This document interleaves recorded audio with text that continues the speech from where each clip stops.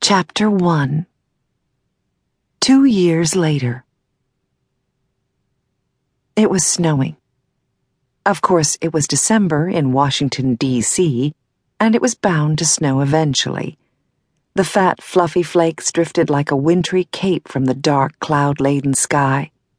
There was little wind, so it fell and piled, and in the time it took Kia Rutherford to escape from the hotel and the very boring party she had attended, and to go to the little corner bar, it had covered the sidewalks. The salt trucks were already running, their plows lifted for now. The heavily traveled streets of Alexandria would stay clear for a while yet. The sidewalks were another matter. She stepped carefully in her 3-inch heels. They were perfectly safe to wear in the hotel, but here on the slick sidewalk was another story. She held the skirt of her winter white velvet dress to her ankles and wished she had just tried to grab a cab and risk going home, rather than attempting to hide for a while. There were few places she could hide where she wasn't well known. The bar was one of those places. She had been inside it several times in the past year. It was close to the hotel she was forced to attend events in, and those events invariably included her ex-husband, Drew. She lowered her head as she ducked into the bar, pulling the wrap that was much too light for this weather around her cold arms. She waved to the bartender, and he nodded quickly as she headed to the table she always snagged. In the corner, where it was dark and shadowed, and she could watch. Just watch the patrons as they chatted, laughed, joked. Friends came in with friends, or business associates. They could get a little loud, but they laughed and slapped each other on the back and had fun. "It's a little cold out there tonight, honey."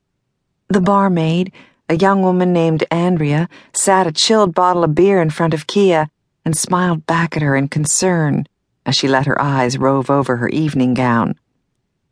Andrea was quiet, a dark brunette with laughing gray eyes and a smile for everyone.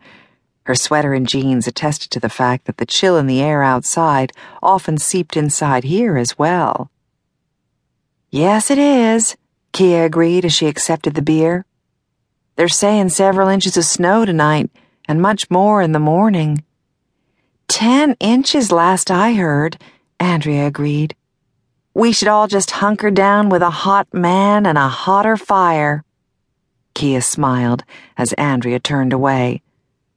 The pub wasn't very full tonight. It was only the middle of the week, after all. She sipped at her beer and pulled the wrap closer around her shoulders, repressing a shiver as she looked around. From where she sat, most of the room was visible to her. Only the 2 back corners were as shadowed as her own. They were private, cocooned with darkness. She sighed deeply as she played with a chilled bottle of beer, stared down at her fingers, and wondered why the hell she had come here. She could have gotten a room at the hotel. Drew would have known, of course, and getting her room number would have been easy for him, but he couldn't have gotten in. She could have just called security, except she preferred to avoid a fight. Drew wasn't above causing a scene, and he hadn't yet realized that she didn't give a damn. All fear of society's gossip had been burned out of her the day she was forced to retract her knowledge of exactly what her husband was and what he had been a part of. In 2 years, she hadn't forgotten that moment for even a single day or night. Some nights she dreamed of it, and the dreams were much different than what had happened in reality. She smiled at the thought. How brave she was in her dreams. And in those dreams, Chase Faladay had tempted her to acts that her ex-husband could never have persuaded her to become a part of. She picked at the paper label on the beer bottle and tried to tell herself that it was only the loneliness brewing inside her that made those dreams seem so very intriguing. 2 years.